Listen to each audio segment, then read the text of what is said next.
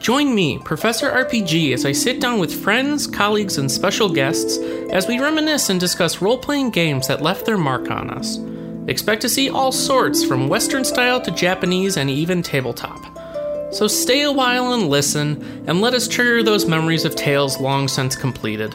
Relive that fantasy you hold dear, and come along with us, adventurer, on this quest into the past. Welcome to the RPG University.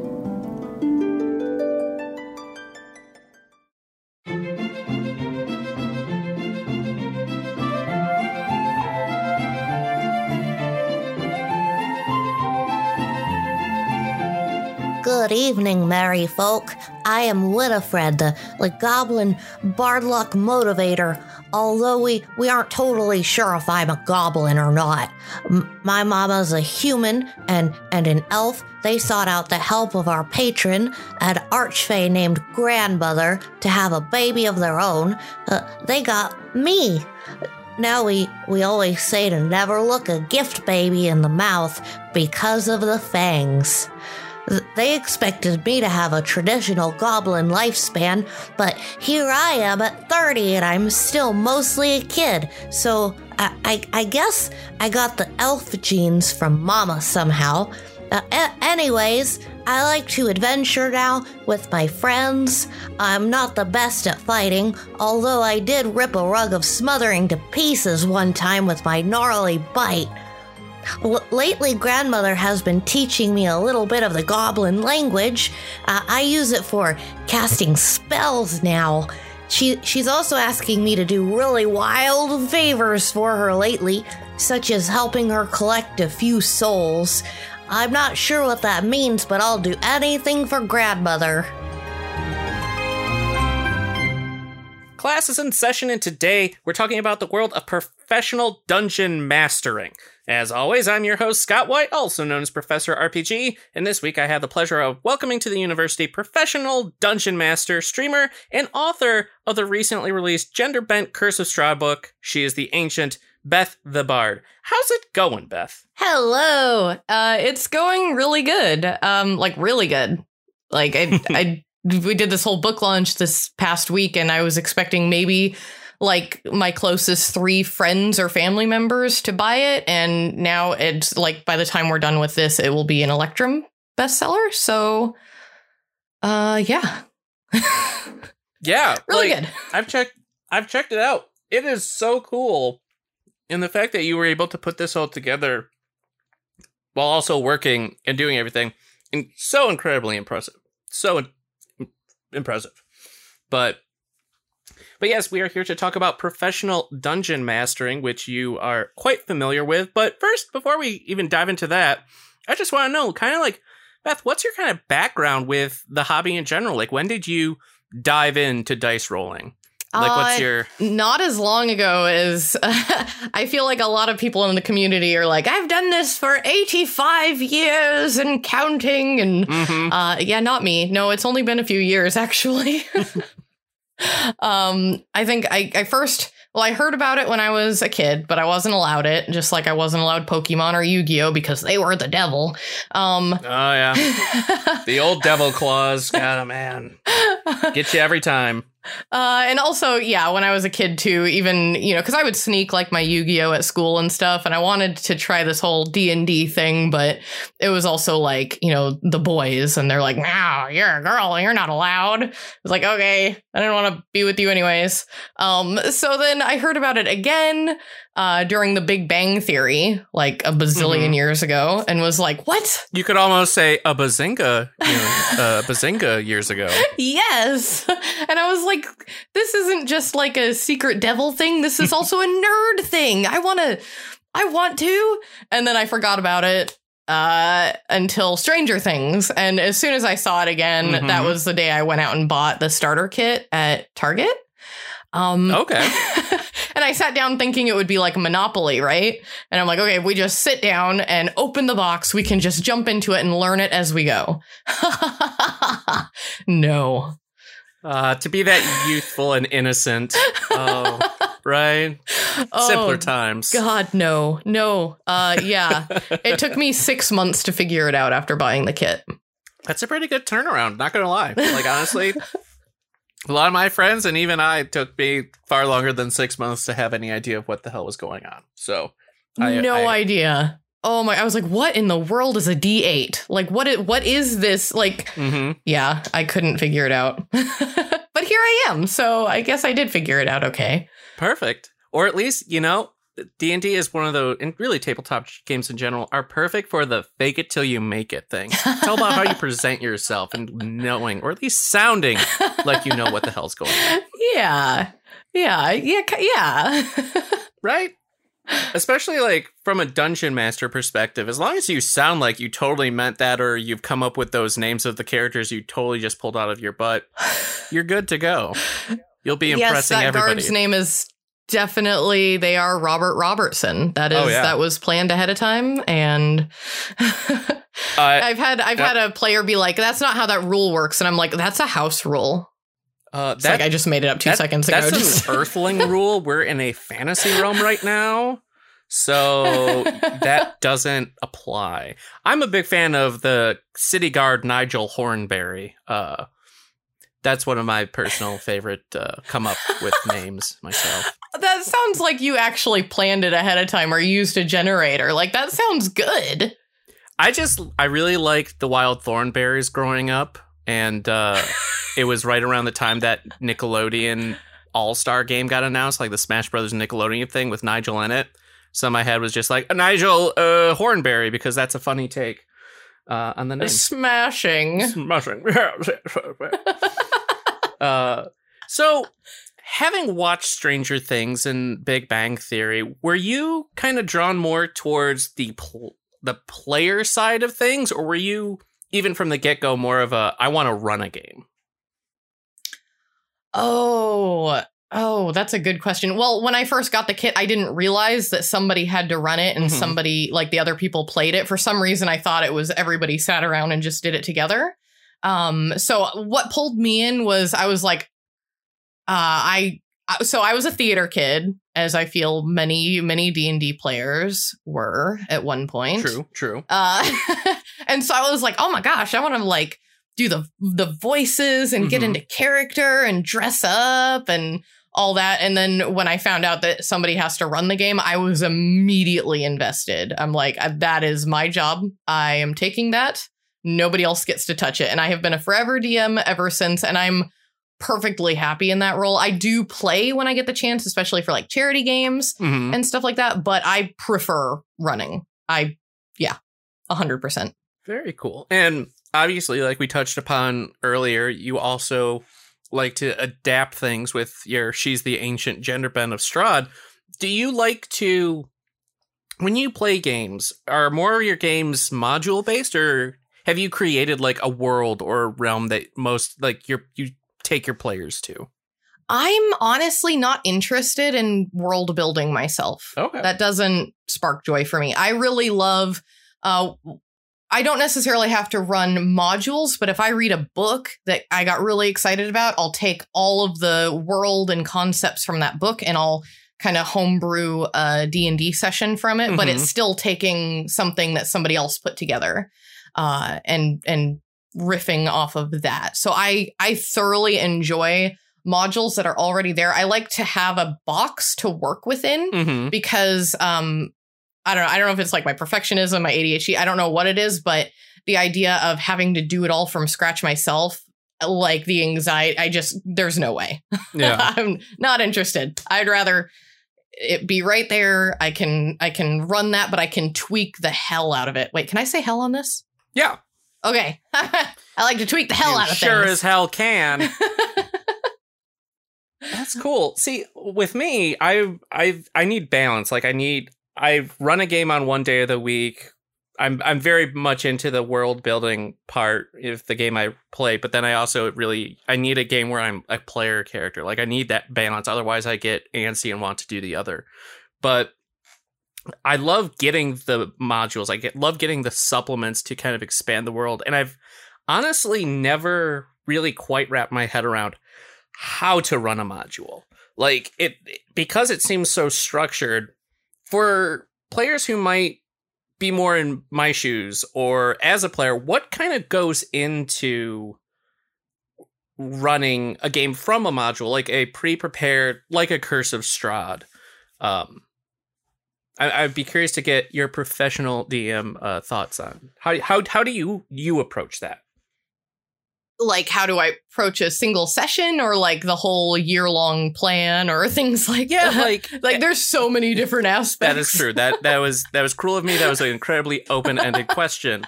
But no, like, do you take, when you work a guide, do you use it more as a template where you have like big story beats that you want to hit, or is it better to kind of stick very closely? I don't want to say rigidly, because I feel like nothing in tabletop RPGs is rigid per se, but do you approach it as being a very map? You do this on one session, once you do that, you're at this, or is it more of a general roadmap for you as in your approach? So using Curse of Strahd as an example, because I've run that one a lot. Like the first few sessions will have kind of a structure to help them get into the main quest hook. But that campaign, I think one of the reasons it's so successful as a campaign is that it is a sandbox. Mm-hmm. So after a certain point, like, am I allowed to give spoilers on here? Should I just add a risk? Yeah. Okay, spoilers for Curse of Strahd. So, you get them through, Death House, which is totally optional. I do that as like bonus stuff usually. And then you have to get them from point A to point B, being like, you got to meet, in my story, they've got to meet Irina and get their quest hook from her to go save her little brother. Right. That's different from the original. And then you get them to, the fortune teller in Serpool encampment, and then up to Vallaki. And that, for me, every time I've run it has been pretty consistent.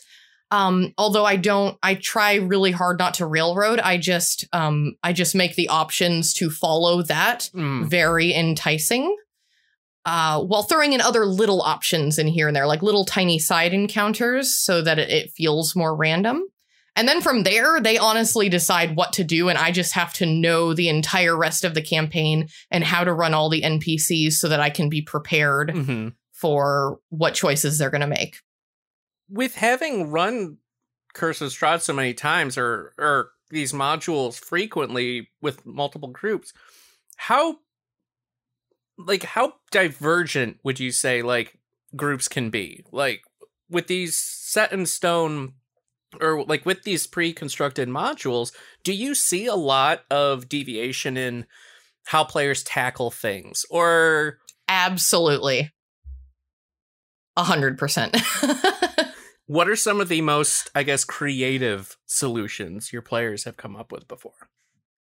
Well, I have one group, an off-screen group that I run for, and they're in Vallaki currently, and rather than going to the Wachter house to try and find their tome that they need to find, they've decided to seek refuge in the sewers underneath Vallaki. And in my mind, I'm like, well, there are no sewers, but they were insistent that there are sewers and they're going to go hide in there. And I'm like, well, I'm not going to tell it's your game just as much as it's mine, more so, right? So they're down in the sewers. And I was like, well, I didn't plan for anything down here because it's not supposed to exist. So I'm like, what can I just flipped through Van Richten's guide and threw in a body taker plant. Oh, cool. So they're going to have to fight with one of those for the next session until they move on out of there. I'll probably have it lead into like the cultist basement at Wachter House or something. I feel like that would be a pretty good transition to get them to where I want them to go, but make it feel like it was their choice. Oh, yeah. Cultists always have like emergency escape routes into the sewers anyway. Right? Totally. There's like Cultist 101. Duh.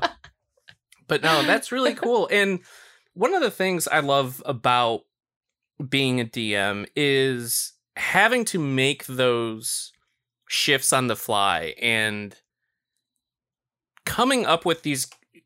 I feel like DMs almost have to be more creative than the players, just because there's like limitless possibilities of what you might be forced to come up with on the fly. And I love that about DMing. It is an adrenaline rush, and I'm an adrenaline junkie. So I think that's why I enjoy DMing so much. It really is. And being able to maintain that calm facade. It's like, oh, I anticipated you to do this random thing that doesn't exist. Exactly. Being super chill about it. And it's like, oh, yeah, you get down there and, you know, the trap door that we made up on the spot closes behind you suddenly. And you can't seem to open it back up. You notice some movement out of the corner of your eye at the bottom of this tunnel. You know, just like that wasn't supposed to be there. Just going to throw it in. And they're like, oh, God, what did we do? And secretly, you're just like, I have no idea what you've done because I haven't thought of it yet. Give me a moment. I'm going to continue to describe these sewers in great, great detail as I come up with something. Exactly. The walls are so rocky and they're moss covered, and the moss is a slightly luminescent green. And oh, and when you reach out to touch it, there is something sticky and crimson on your hands. Why? You're suddenly stricken by panic and you're knocked out. Oh, I guess we're gonna have to call it here for tonight. So next week you're going to be diving into these sewers. Yep, and then I spend a week going, okay, how best to play the body taker plant. Yep, exactly. So I guess, how did you get into with being, newish, or not as, I don't know, you don't have as long of a history with the hobby. Oh, how did you get into wanting to DM professionally? You know what? That's a good question. Okay, so I have to think about that for a second. So remember, just think about the environment. So the walls, they're very rocky, luminescent moss. The carpet, extra fluffy today. You don't know why. So one of my things is I am a real life bard, and I have half proficiency in everything. I have this special magical brain ability called hyperfocus at the detriment of everything else in my life. And when I got into D&D, I got into it so violently that, you know, most of my therapy sessions revolved around my D&D hobby. And just, I don't, you know, when COVID started hitting everything, I was like, well, I need to start working at home, and I don't know, where everyone's getting used to this Zoom thing. And I think I'm just gonna try it. I'm just gonna throw my hat in the ring and see if I can make money on this. Cause previously I'd I'd volunteered for like the library system and D&D sessions at the school district where I work now. And it was a hit. And so then I was like, well, can I actually run workshops and things for this? And they're like, yeah. And of course it was wildly popular. So now that's what I make a living on. That's so cool. And kind of you touching on your therapy sessions involving or being like you talking about D&D and how working with your the school district and stuff for D&D.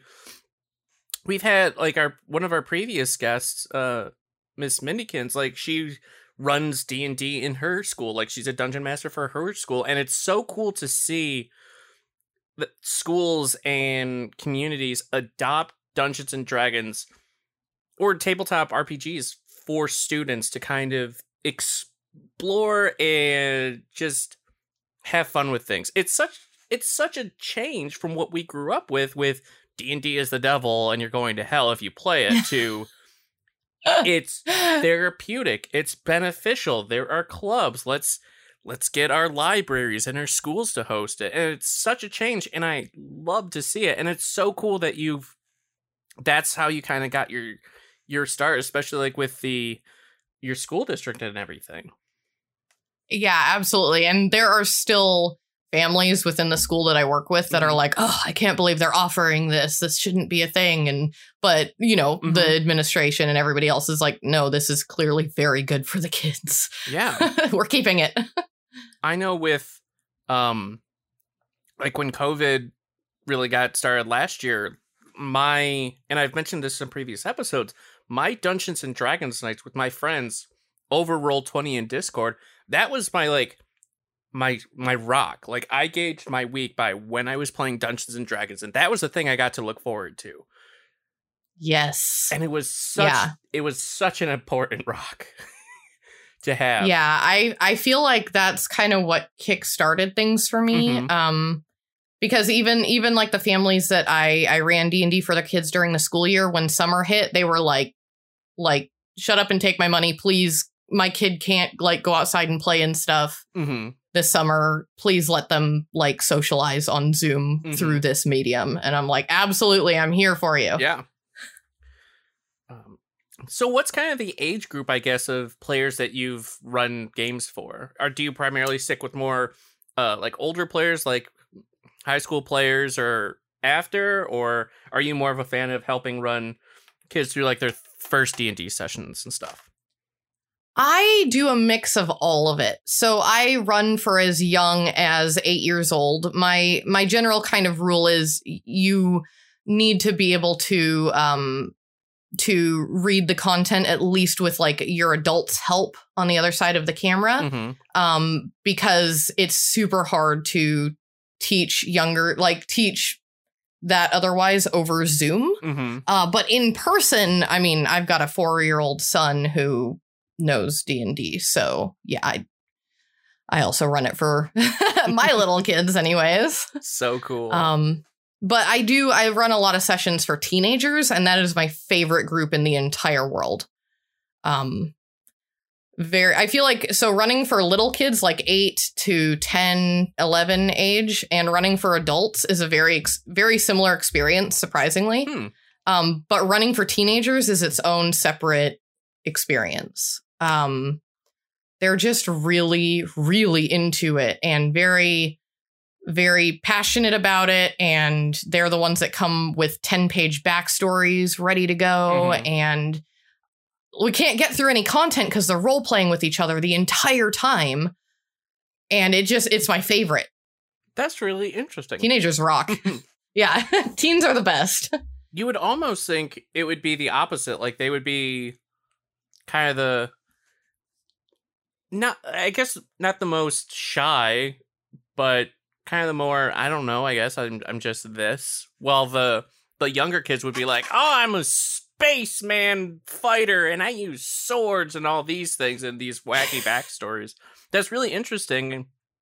That's more the teenagers that have the big backstory and the heavy role-playing aspect. Yeah, well, I mean, I do get the young kids that come in and they're Batman, or one kid wanted to play a groundworm. And so we had to create a groundworm race for them to play. And it was wild. But yeah, my teenagers, they're the ones that they don't bring like those more silly type characters, but they bring ones that they really, really thought through, probably maybe inspired by a teen novel series or something like that. But they're already extremely invested. That's cool. So you mentioned this, and I want to kind of follow up on it because it sounds interesting. You're a real life bard? Please tell me more. Well, like I said, the half proficiency and everything, I get interested in something and I spend, a night up till 4 or 5 in the morning learning about it. And then just, I'm like, hey, look, a new skill for my resume. So I don't do the singing. I mean, unless you count screaming Broadway in my house. But, I don't share that with anyone but my children. Of course. What's your go-to show? Oh my God, I cannot. How am I supposed to pick? Oh my God. What? Okay. Better. What's your current go-to? My current go-to is a combination of Sweeney Todd, Chicago, and Hairspray. I would love to see a performance that incorporates all those into a single show. Like, I mean, Sweeney Todd's a barber. That's your link with Hairspray. I mean, there's potential. I haven't seen Chicago, but I mean, hell, he could be doing hair and the Hairspray stuff in Chicago. Boom. There you go. Oh my God. And Matilda. I lied. Matilda's my favorite. Very nice. And in this magical production that also now magically includes, excuse me, can't talk, Matilda, Sweeney Todd in this performance is portrayed by a young elementary school girl with psychic powers. Yes. And she controls her scissors with her psychic powers as she's preparing people to go to the prom in Hairspray.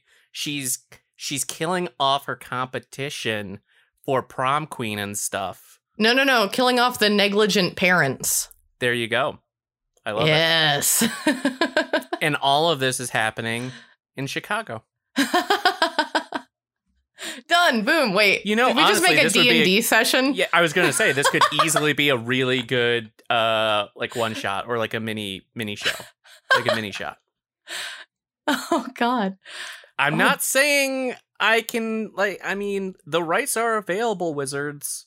You just Broadway D&D. I like it. It's only a matter of time before Broadway does a D&D play. That'd be amazing. Has to be a musical. Yep. And has to have like a big number with a giant dragon head. Yes. You know, gotta have an illithid. You gotta have a guy with like the squid tentacles. And a romantic scene between two beholders. Oh, no, a bard and a beholder. It would be the bard. You're right. Their forbidden love.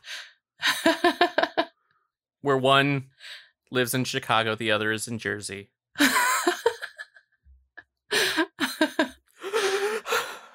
I'm already getting emotional thinking about it. Oh, that got weird quick. I love it.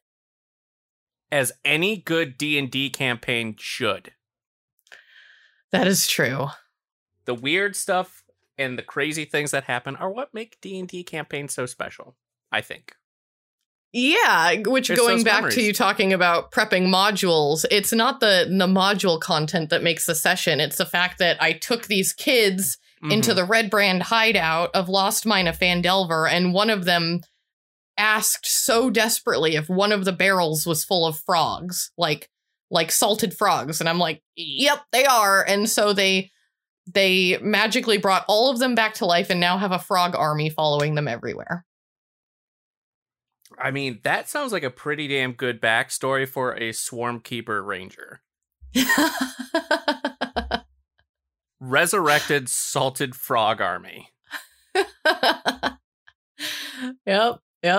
Sign me Not up. in the module at all, but definitely the most important part of that campaign. Oh, yeah. So what are some, not necessarily the Curse of Strahd or whatever, but is there a moment that has struck you for, like, that you will always remember or take with you? Like, I can't believe my characters thought of that, or something that you thought of that you'll just always associate with being a dungeon master. Oh man, like thinking over. So something amazing they did, or just something really funny that happened? We'll go with something funny. We'll narrow it down a bit. So I've told this story before somewhere else, so apologies if anyone has heard it previously, but it's my favorite. So we were doing this one teen group I run for. They went down into the basement of the shop, and there was like a fight club where you could make money if you win fighting. Everybody could fight each other, and nobody was going to have permanent damage or anything. You know, you get it all back at the end of the round, just to give them some combat practice. Because I couldn't get this group to kill anything. They were just acquiring pets. And so I was like, okay, fine, I'm going to have you fight each other. So, you know, this one kid, he wanted to do melee fighting, and everyone else was a spellcaster. So I was like, okay, I'll pull in an NPC for them. Go ahead, hop into the ring, and you know, your opponent will join you in the ring. And so he's the sweetest kid ever, by the way. He's in there. He's a monk. He's ready to like beat somebody up. And I send in my little 143-year-old halfling character. She hobbles in on her little cane and hands over her cane and pulls off her glasses and hands them over to the announcer and, cracks her knuckles. And he's like, ma'am, can I help you? And she's like, don't worry about it, Sonny. We're just going to do our fight and I'm going to have some money to take home. And I hope you don't cry too much about it. And he's like, is this like a charity thing? And he's like, I can't fight a little old lady. And so we rolled initiative. It was his turn first. And he throws his hands up. He's like, we just adopted like cockroaches that were trying to kill us. I can't punch a little old lady. This isn't happening. And so she's like, shoot yourself. And it was her turn. She wild shaped into a dire wolf and attacked the crap out of him. And he's like, oh, I get it. Oh, okay. And on with the fight. But it was like such a beautiful, hilarious moment that I will cherish forever. She pulled a Yoda.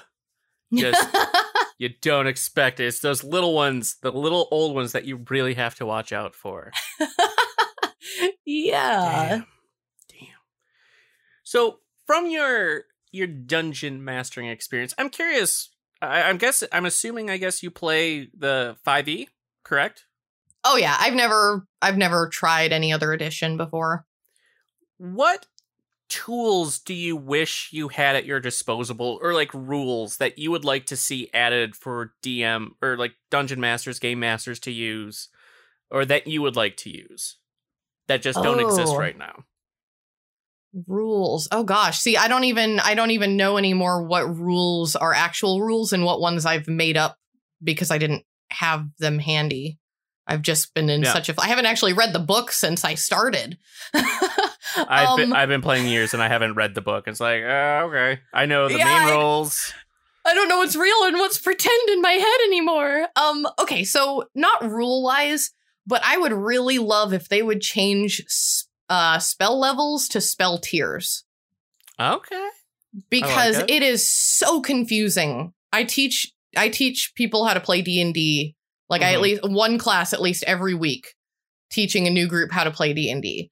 And it is so confusing to them that player level or that character levels do not match spell levels.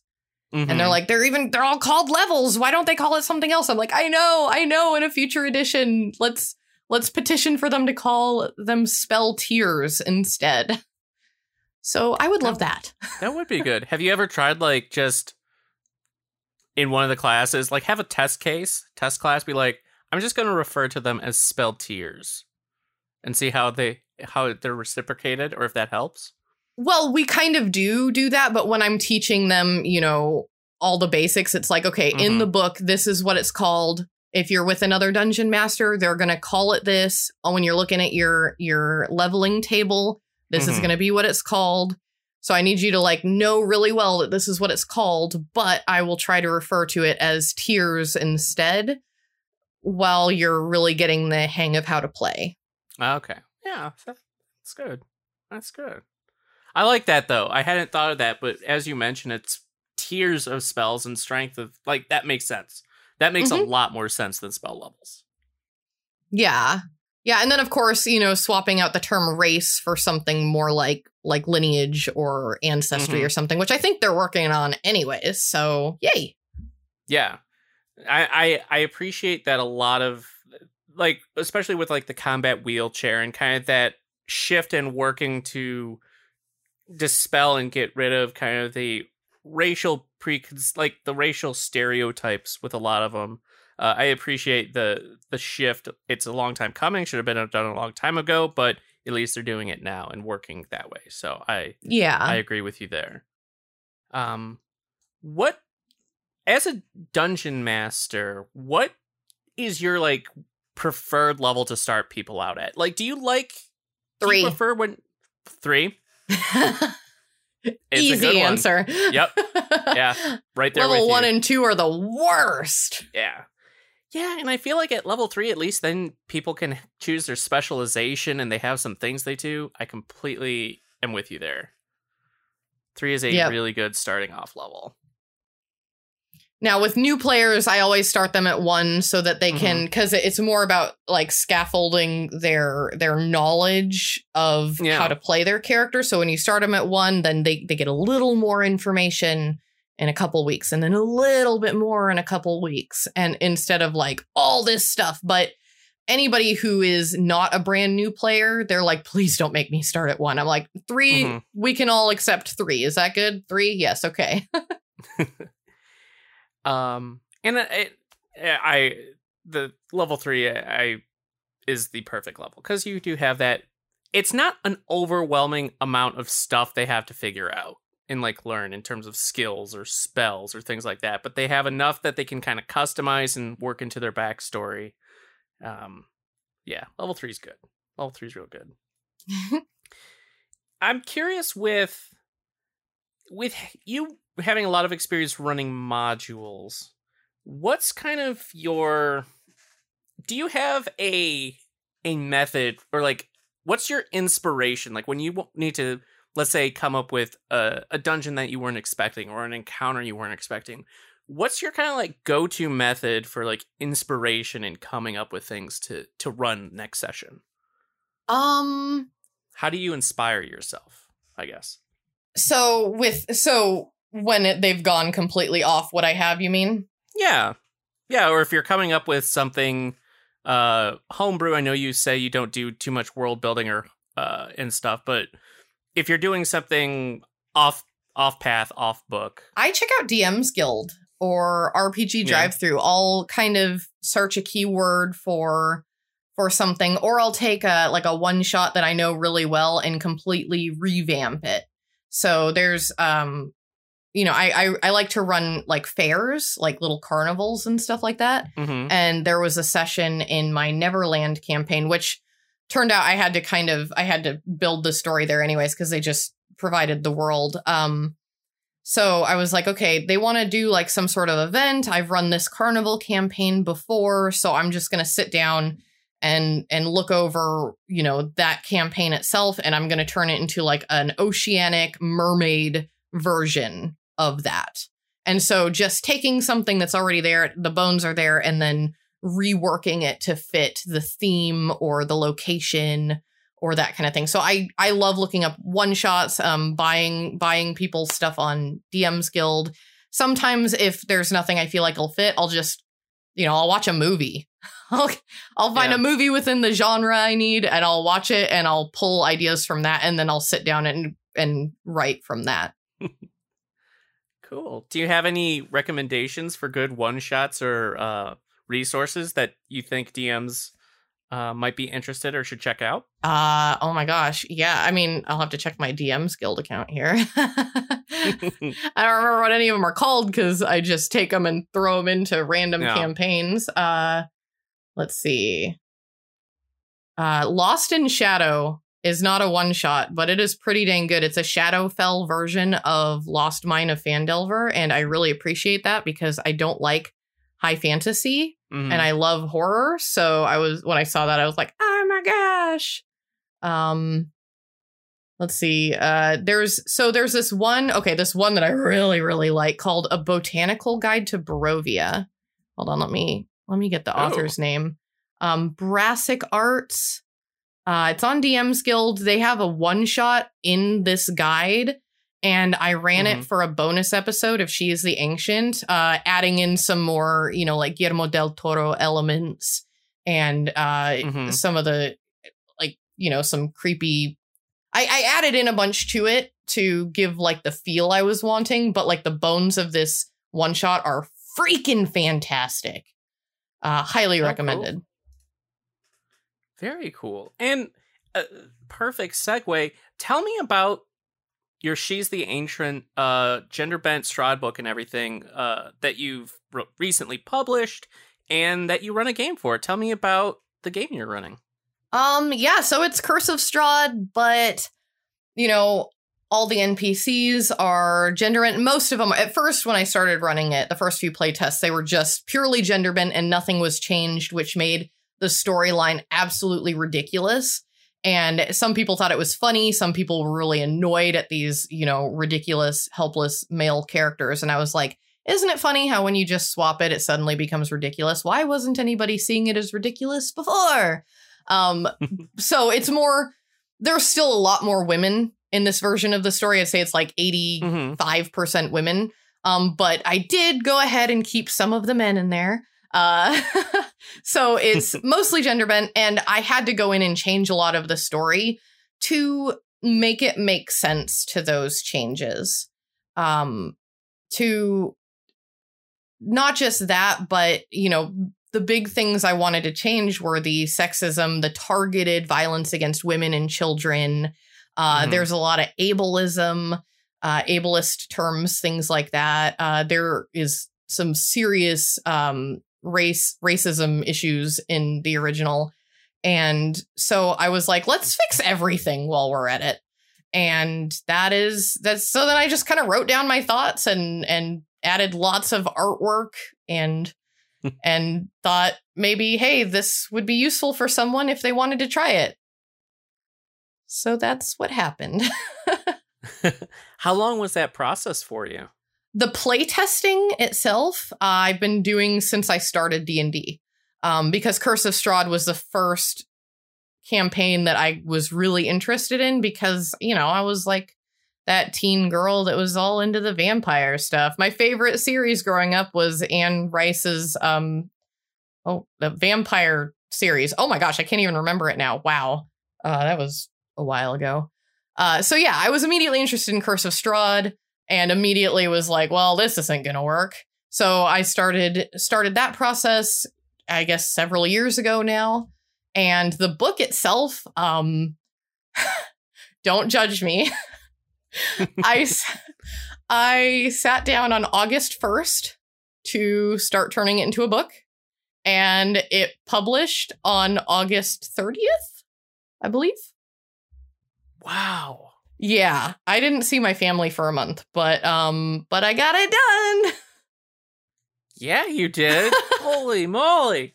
Holy crap. Like, having looked through it, I figured it a many month procedure. Oh, like, 30 days flat.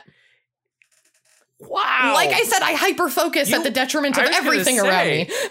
I was going to say, like, that is some super mega hyper focus. Wow. That's super impressive. Bravo. I did commission the artwork far before then because I had planned to start it earlier, but I'm a procrastinator.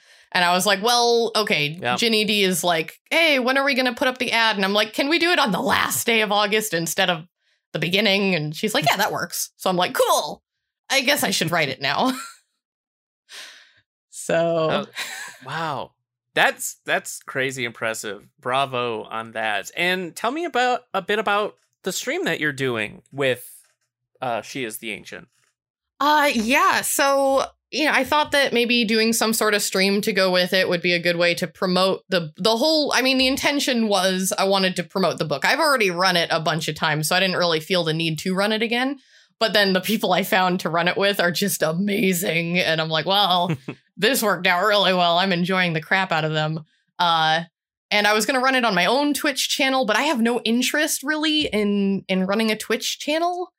And I was like, I just want to play this game and I'd like it to be on Twitch. And I happened to be making friends with DC Lasser at that time. And he's like, hey, you know, maybe if you were to pitch for Gilding Light, you know, we would produce it for you and all you'd have to do is run it. And I'm like, are you serious? You'd be interested in this? And he's like, yeah. So yeah, they took me on and then I started, you know, working as part of the Gilding Light team as well, because we all just hit it off super, super well. So, yeah. So for some reason, Satine Phoenix was like, yep, I okay this and go for it. And I'm like, thank you. So, yeah. How cool. Wow. Satine seems awesome. She's amazing. My fiance and I decided that we're taking her Satine's Quest cruise for our honeymoon next year. Oh, so we're very excited about that. God, I'm so jealous. Oh, that's amazing. Yeah. Yeah, we put our deposit down a week or so ago, so we're very excited. Oh, it'll be amazing. Yeah.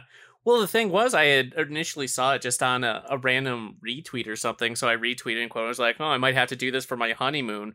Satine, like, responded, and it's like, oh, if you do, that'd be so cool. We can work it into the campaign, your honeymoon. I was like, well... Now I have to. Well, hey, babe. And she's like, that sounds really cool. What sold her was the masquerade ball, to be fair, the masquerades. But yeah, my fiance plays in the game I run, so... She's very excited about the masquerades and being able to come up with a new character for this group, so... Oh, sounds amazing. That was kind of my thought process when I heard about it, too. I was like, oh my gosh, we never had a honeymoon, babe. And yeah, he looked at me. He's like, we also have 4 children. What would we do with the 4 children? I'm like, okay, good point. Yeah, that'd be some party management there that you'd have to work on. So I'm curious, with She is the Ancient out now, are there any other modules that you would be interested down the road, maybe next month, who knows, but like that you would want to try and do something similar with? Or any other tabletop RPG systems that you'd be interested in trying out? So we've got a few in the works. I say we because my partner saw this whole process and was like, I want in. So yeah, we've got another one coming out in October. It's not going to be the same type of thing where we take a campaign and we revamp it. It's going to be, I'm not going to tell you exactly what it is, but it's going to be super exciting. I already recommissioned the same cover artist from She is the Ancient for the cover art for this one, and they're also wildly excited about it. And then we've got a lot of, like, there's actually a series that we're going to start, and it's going to kind of cover pretty much all the official D&D publications that we're allowed to touch for DM's Guild. Oh, how cool. Well, I will anxiously await news on what goodies and things you have cooking. But as always, I usually pose a question to the internet about for favorite memories or moments that they've experienced in their own tabletop RPG series. So we are going around the web.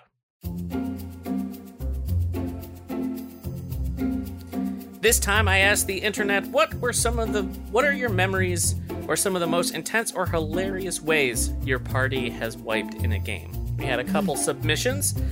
First up, we have user Caladir from Reddit. They say, not really that funny, but one time we were a party of 2 and we were both relatively new to D&D, so we were just exploring this tower that we found. As we find the stairs to go up to the next level, we hit a platform with a trap on it. My partner and I, walking abreast on the stairs, we both fail the save and are pushed off the side of the stairs, all the way down to the bottom. The dungeon master just called a TPK, and we started over. Yeah, traps, man, they'll get you. Sounds like a pretty brutal trap, and shame on the tower inventor who did not put handrails. Have you had any trap in your DMing history? Have you ever had a trap or something that performed almost like too well? Like you weren't expecting such damage and destruction to be caused by a seemingly innocuous trap or event? So there's 2 parts to this answer.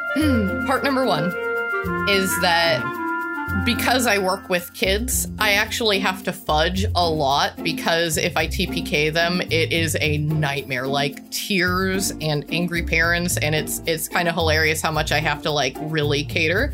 Yes, I've had traps that should have killed them, but it's like, oh, you only took 1 point of piercing damage, aren't you so lucky?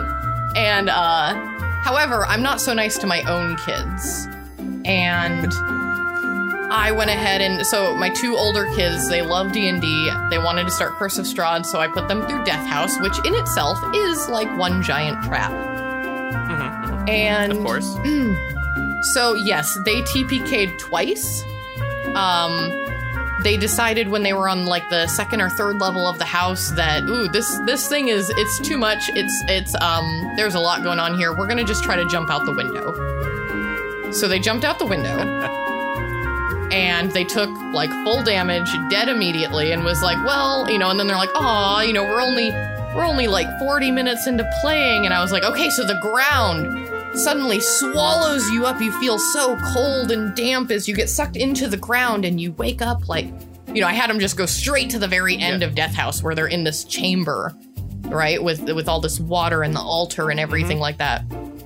Yeah. And so they're like, I was like, and you're alive. And I gave them, some sort of dark gift, like a forked tongue or something. Mm-hmm. So one of them stunk really bad. And so they're alive again. And then my monster, instead of the shambling mound, I actually use a zombie beholder in my basement of Death House.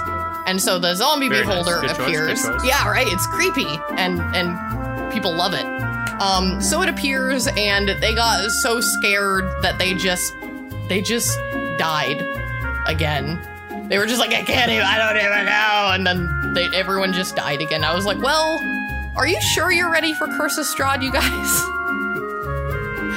You might want to reevaluate it. Think about it. Take some time to talk.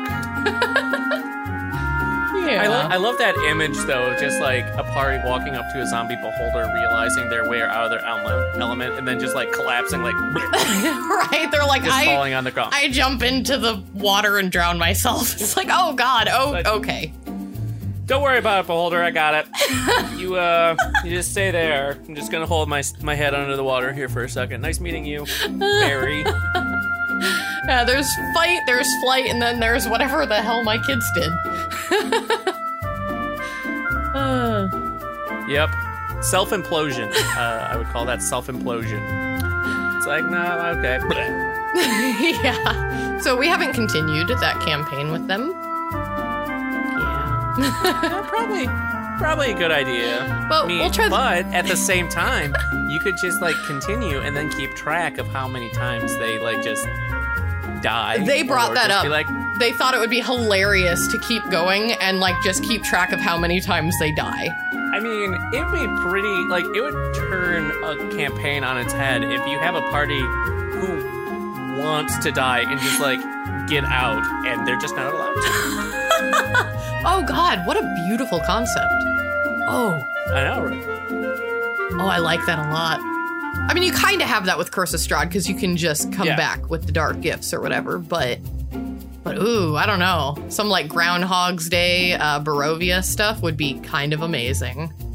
I mean, a Curse of Strahd take of Santa Claus, who's just like, every time they die, they like meet this old, fat, chubby Santa Stroud, who's just handing out more gifts, and he just eventually gets very tired of handing out gifts. And then like, Barovia coal. I'm bored with you. Here's some coal. No more gifts. You only get 10. I love it. It's like, oh, damn. I thought we really got out this time.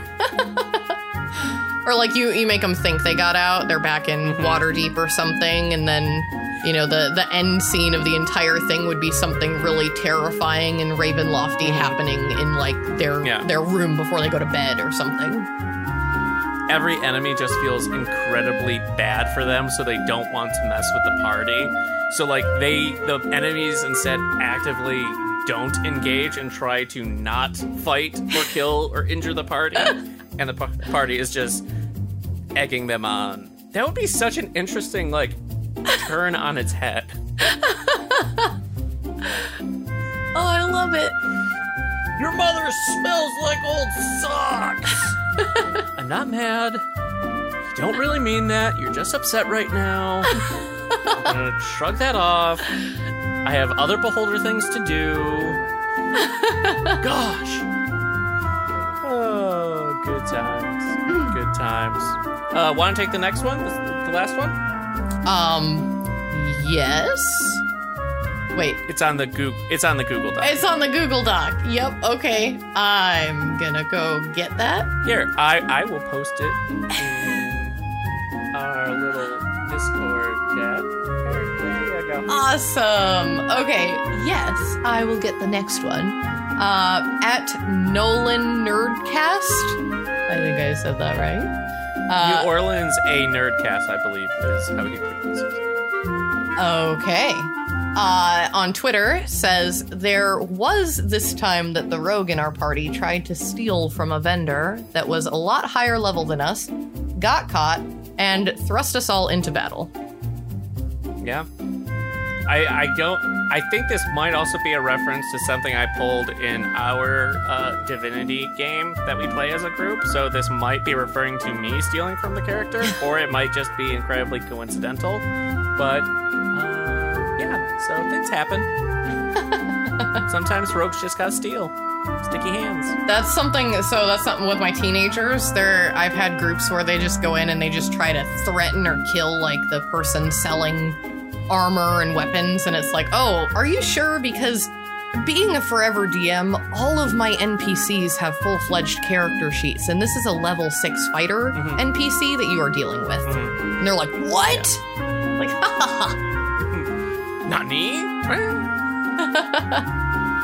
That'd be a good one. But yes, thank you to both of you for sending in your memories and TPK moments. We very much appreciate them. Now, because you have published a book and a module that people can partake in, I'm wondering, where can people find this amazing product, Beth, if they want to buy it for themselves? Absolutely. Thank you for asking. She is the Ancient, a gender-bent Curse of Strahd, can be found on DM's Guild. Just type in, like, She is the Ancient, or go to the Ravenloft page. I threw out the link. It's like bit.ly/She is the Ancient. If you want to make it super easy. Yeah, that's where you can find it. So there you go. And just because it is an amazing product, I'm actually going to be giving away a copy of it to a lucky listener. What? And all you will have I know, right? Surprise. All you have to do, listener, is be sure to follow @_RPG University, and then share your own idea or what module you would like to see gender bent or changed in such a way. And I will be picking a winner on the October 7th episode, where you can get your own copy of this amazing module to run with your own friends. So yay! Be sure to get those in. But yes, Beth, being a professional Dungeon Master, what advice would you have to folks or players or kids that think, I would love to do this? Like, what advice would you give, or even to players that are interested in being a dungeon master, not necessarily even in the professional sense? Okay, wait, so which question? No, what advice would you give to people that want to either get in to be a professional dungeon master or just be a dungeon master in general? Okay, yeah, they're pretty much along the same lines, except for with the professional, you have to be, 110% prepared instead of 90% prepared. But anybody wanting to get into being a dungeon master, I know it sounds really intimidating at first. Just do it, and it's gonna feel really weird. And once you keep doing it and you've done it 100 times, then you'll start to feel comfortable with it. Yeah, just funny enough, that advice can also be applied to many things, including that are inappropriate for this podcast. It'll feel weird. Just do it. After doing it 100 times, you'll get comfortable with it. Oh God, no. I mean, that's what you said. Okay, let me try that again. No, I like it. I mean, it works. I'm just saying. See, I like this, Beth. You phrase it in such a way it could be applied to so many life skills. So you're just, it's just another life skill for lots of things. Yeah. It really is. It's just another life skill. There's nothing different about wanting to be a decent DM and wanting to be a decent artist, right? Like, it's going to be wonky at first, but you have to keep doing it. You just keep practicing, and it absolutely, like, you will get so much more comfortable. Exactly. Rules to live by, everybody. Whether you want to be a DM or a dungeon master. So next up, we get to one of my favorite parts of each of these tabletop episodes, getting classy or racy segments. So Beth, are we going to get classy or racy tonight? Oh God. I don't know. I feel like you would hate my class idea. There's no hate. I've done like hair metal bard before as a subclass. We've done a bunch. So I promise it's all the fun of it. So okay. So how would I throw out both ideas and then you tell me? It's your choice. Because... You get to pick one. Oh God. Let's go, DM. Oh no. Wait, what where are path my dice? Where are my dice? What path we going down? Da-da-da-da-da. Okay, we're going class, I guess. So you're gonna hate it because it's cheating. Because I think that vampirism should be a class, and I think they added it as a race option. You can be a dhampir, right? But that doesn't make sense to me because unless it was added as a class. Oh God, I haven't actually looked really. Am I wrong on this? It's a race option, right? It's a race option. Yeah. That doesn't In make. Van Richten's, they added it as like a race feature. I think you could like kind of tack on. Yeah. To a lineage. Yeah, it doesn't make sense to me because, any race could be. I mean, any vampire could be any race, right? So you're in Curse of Strahd, a tiefling gets bitten, then they're a vampire spawn. Could be an orc, could be human, whatever. So I feel like, race should be separate, and vampirism should be a class because it dictates how you interact with the world and your special skills and abilities. Things like your magic casting and your special features and traits. That's all on your class. So I just think vampirism should be a class. Cool. Okay. And because, as a DM, you have to be quick on your toes and be able to adapt to various situations, we don't just come up with a class. We get a little detailed in here. So we're going to plot out up to level 5 of this vampire class. So, as any good class starts off, how many hit dice are we feeling like the vampire class would have? Let's see. I would say... I'm feeling like they're kind of resilient. Vampires are pretty resilient. I say like a D8. D8? I like it. We'll go with that. It feels D8. right. It just feels right. I like it. And now let's talk about the starting proficiencies. Let's see. For armor, what are you feeling? Probably... medium? Light and medium? I would say light and medium, but I feel like they wouldn't need armor if they didn't need it. They have like that barbarian... The unarmored mastery or whatever. Yeah, because they're supposed to be able to regenerate and stuff. So that regeneration kind of feature would be... would kind of play into this unarmored defense. Like, yeah, you stabbed me, but hey, I'm better now. I like it. Weapons? Javelins. No. I like it. We'll just put javelins. People will be like, that's incredibly specific. Is it going to be simple? No. You can't be good with a stick or a sling or a sword. You're good at javelins. The vampirism turns out hyper-focused class. I was going to say also jewel-encrusted daggers, but yeah, I almost think that maybe just one random thing. It's like the ultimate spike. No, I love that jewel-encrusted dagger is so hyper-focused, it has to be. Like, it can't just be a simple dagger. It has to be a jewel-encrusted dagger. Otherwise, it's like, I have no idea what I'm doing. Why are you giving me this? I have no idea what I'm doing. I like it.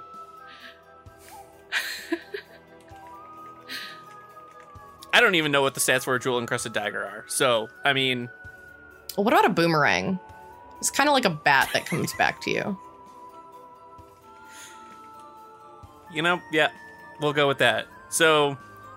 It's like, what's that? What's that flying around in the sky? Oh, a boomerang! I never suspect a boomerang! Curses! I was expecting a jewel-encrusted dagger. I wasn't expecting a boomerang. Damn it. This is why I'll never get hired by Wizards of the Coast. No, this is why you will. Like, that's the thing. All these will get published on, like, my D&D Beyond, like, homebrew content. Like, we have Gelatinous Cube, we have the Hard Rocker, we have a Zorbo, like the little evil koala. So, like, yeah, these people can use these, and it'll be great. You'll just have to find very specialized town keeps that sell javelins, jewel-encrusted daggers, and boomerangs. I think you should include one of those townsfolk that's just a boomerang seller in Barovia. Oh my gosh. I think that... And, of course, he would have to talk with, like, a Barovian Australian accent. It's like, "Good day, mate. Suck any blood lately? What a boomerang." It's nice... silver-tipped. Silver-tipped boomerang, good against those werewolves. That's not a boomerang. This is a boomerang. We also have some nice javelins. We hear you like javelins. They gotta be made of wood. They're wooden javelins. It's like insult to injury. Like, this can kill me, but I'm gonna kill other things with it. I'm so spiteful. I use my own weapon, my own weakness. No one will ever think to steal the javelin from me and use it on me. I would never keep my own weakness so close to me. You know, it's like hiding in plain sight. It's like, oh, it's a vampire that's not affected against stakes to the heart. Clearly because he's carrying a giant stake in his hand. I am so gonna give my Strahd these items in the big boss battle. You have vanquished Strahd of Barovia. You have freed the townsfolk. On his body you find a wooden javelin, a jewel-encrusted dagger, And a boomerang. and a silver-tipped boomerang.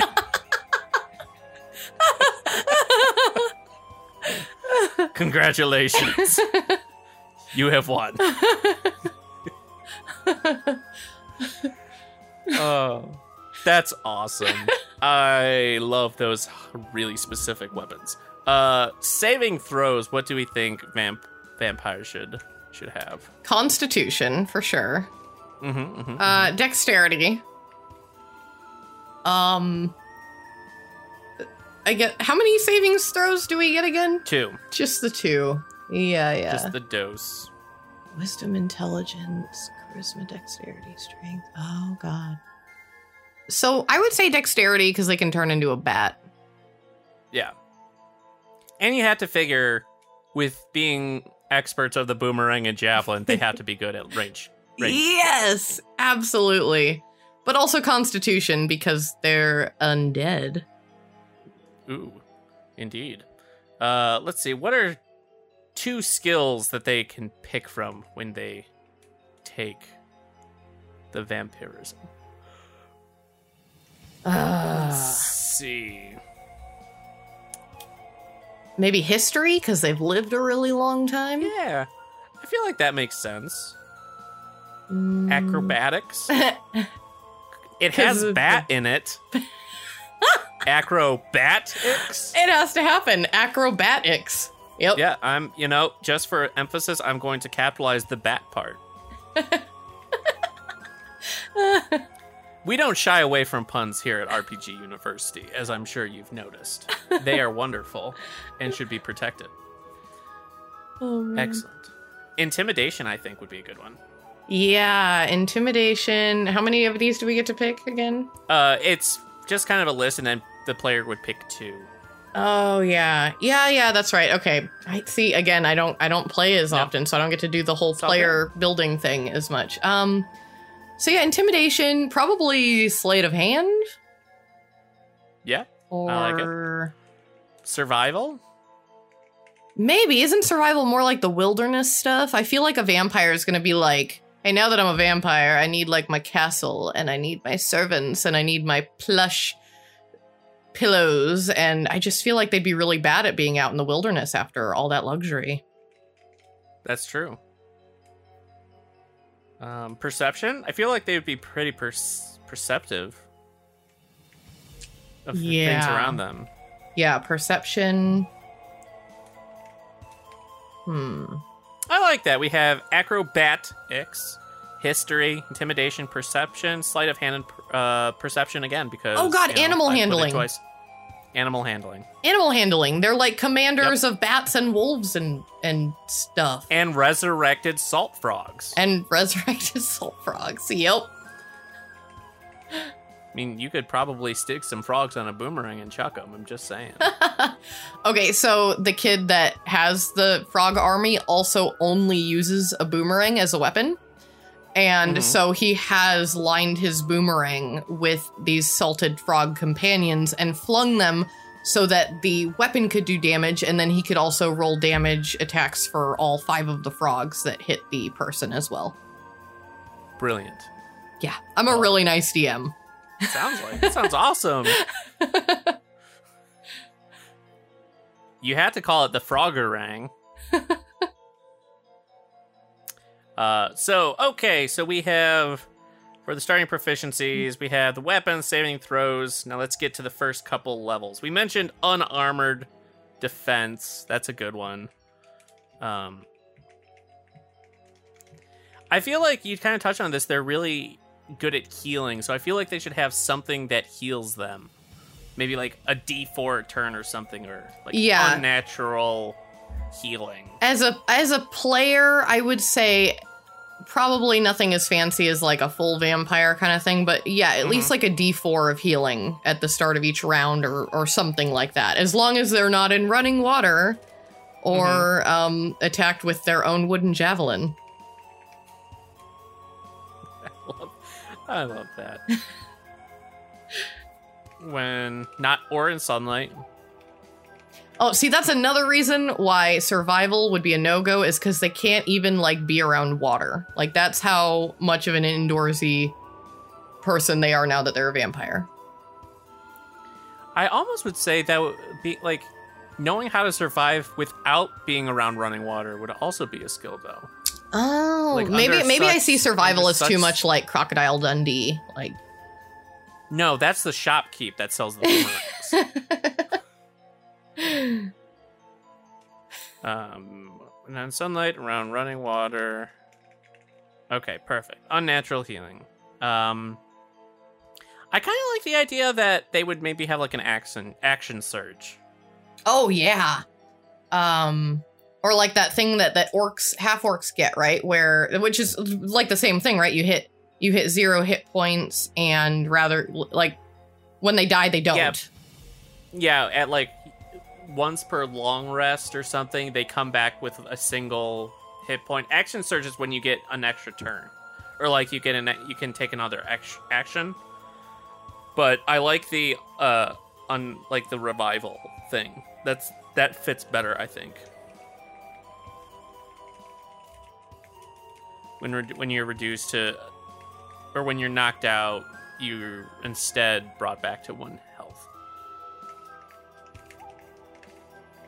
And then they get to like that's when the action surge hits. Like when they hit 0, they get brought back to 1, and then they get like that bonus action. Yeah. Can take a bonus action. I like it. We'll just say a vampire archetype. We're not figuring out what the subclasses or things of vampirism here are today. Just that they exist. 4th would be ability score improvement, and say 5 maybe Fangbite, or being like draining the life force, like necrotic bite or something. Being able to. Oh yes. Let's see, what would be a cool way to cool thing to like draining bite? I feel like we're just taking all of the like Dhampir race stuff and like, yes, now it is also class stuff. Because like I think that they have a name for it. But yeah, essentially you bite and you get the hit points that you suck. Okay. There's like an official name for it. I can't remember what it is. I haven't looked too deeply in these, so props on us for having the same ideas as wizards. Oh, see? Another reason why we should be hired.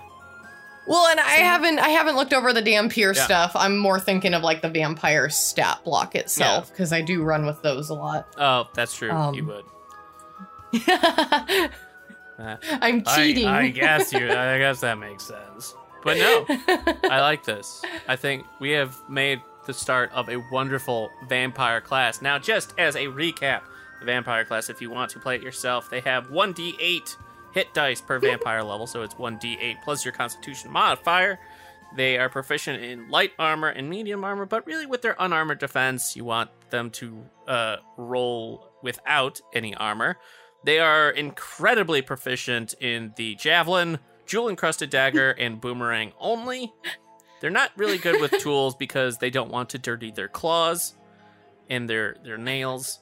Their saving throws are Constitution and Dex, and skills when you choose the vampire class. You can choose 2 from Acrobatics, History, Intimidation, Perception, Sleight of Hand, and Animal Handling. At first level, you gain unarmored defense and an unnatural healing, which grants you 1d4 healing per turn when not in sunlight or around running water. At second level, you gain unnatural revival, which allows you, when you are knocked out, to be instead brought to 1 health or 1 hit point, and you can immediately take a bonus action. At third level, you gain access to a vampire archetype, which we aren't figuring out today. Fourth level, you gain your ability score improvement. And fifth level is the contextually distinct draining bite ability that is totally not like the skill that vampires stat block have. Oh my god. Okay. But the archetypes have to literally be like story archetypes. Like you've got your Twilight vampire, you've got your Anne Rice, your Lestat vampire, or you've got classic Dracula, or oh god, Dark Shadows. What's his name? Like Bartholomew. Oh, I'm getting it wrong. Oh no, but like it has to be like archetyped after famous pop culture vampires. Okay. I'll call the Twilight version the Sparkle Fang. Yes! Nosferatu will be the Bunny Fang. Bunny Fang. And the other one will be are we talking about Lestat? Oh no. whatever you want. Let's go, DM. We're going into the sewers you weren't accounting for. New Orleans Fang. Oh no. Sure, we'll go with it. Nope, we're going with it. New Orleans Fang doesn't tell you anything about the kind of vampire you're going to play. Okay, you're good at making Creole. Sweet. Which is really bad because New Orleans really likes to use garlic in their cooking. But you know what? Screw it. You're a New Orleans Fang vampire. Cool. I like it. You New Orleans Fang vampire with your boomerang and your jewel-encrusted dagger. You're rocking it. Man, New Orleans vampire with a jewel-encrusted dagger at Mardi Gras? Dang. Getting some beads. Anyway, with that is going to do it for another episode of RPG University. Beth, thank you so much for joining me this evening. It has been such a blast. Thank you for having me. Where can people find you online? What do you have cooking? Go ahead and plug your stuff away. Yeah, you can find me like on any of the social media, Twitter, Facebook, Instagram, whatever it is you actually use. It's the, at It's Beth the Bard. I'm mostly on Twitter. I'm also on Discord. But I love hanging out and talking and stuff. So yeah, like hit me up. I also have a website, beththebard.com, where I try to keep it updated with everything I'm currently working on. So yeah, that's a good spot to find whatever it is that's going on lately. And it sounds like you have a lot of cool stuff coming up, so be sure to follow her on all those platforms. And when is your live stream show of She's the Ancient? Oh, yeah, I should definitely plug that. So She is the Ancient is in season 2 currently. It plays on Twitch TV /Gilding Light. every Tuesday from, hold on, I know my times, 5 to 7 p.m. Pacific time. You can find lots of information about it at sheistheancient.com. I've got like all of the first season videos on demand plugged in there from Gilding Light's YouTube channel, as well as show notes and content warnings and information about the book and stuff like that. So that makes it really easy. Cool. Yes, definitely give that all a check out. It's a great time. It's a great show with great players and a great DM. But everybody, thank you for tuning in and have listened to this episode. I very much appreciate it. As always, be sure to rate and review us on your preferred podcast service, as I'd really like it.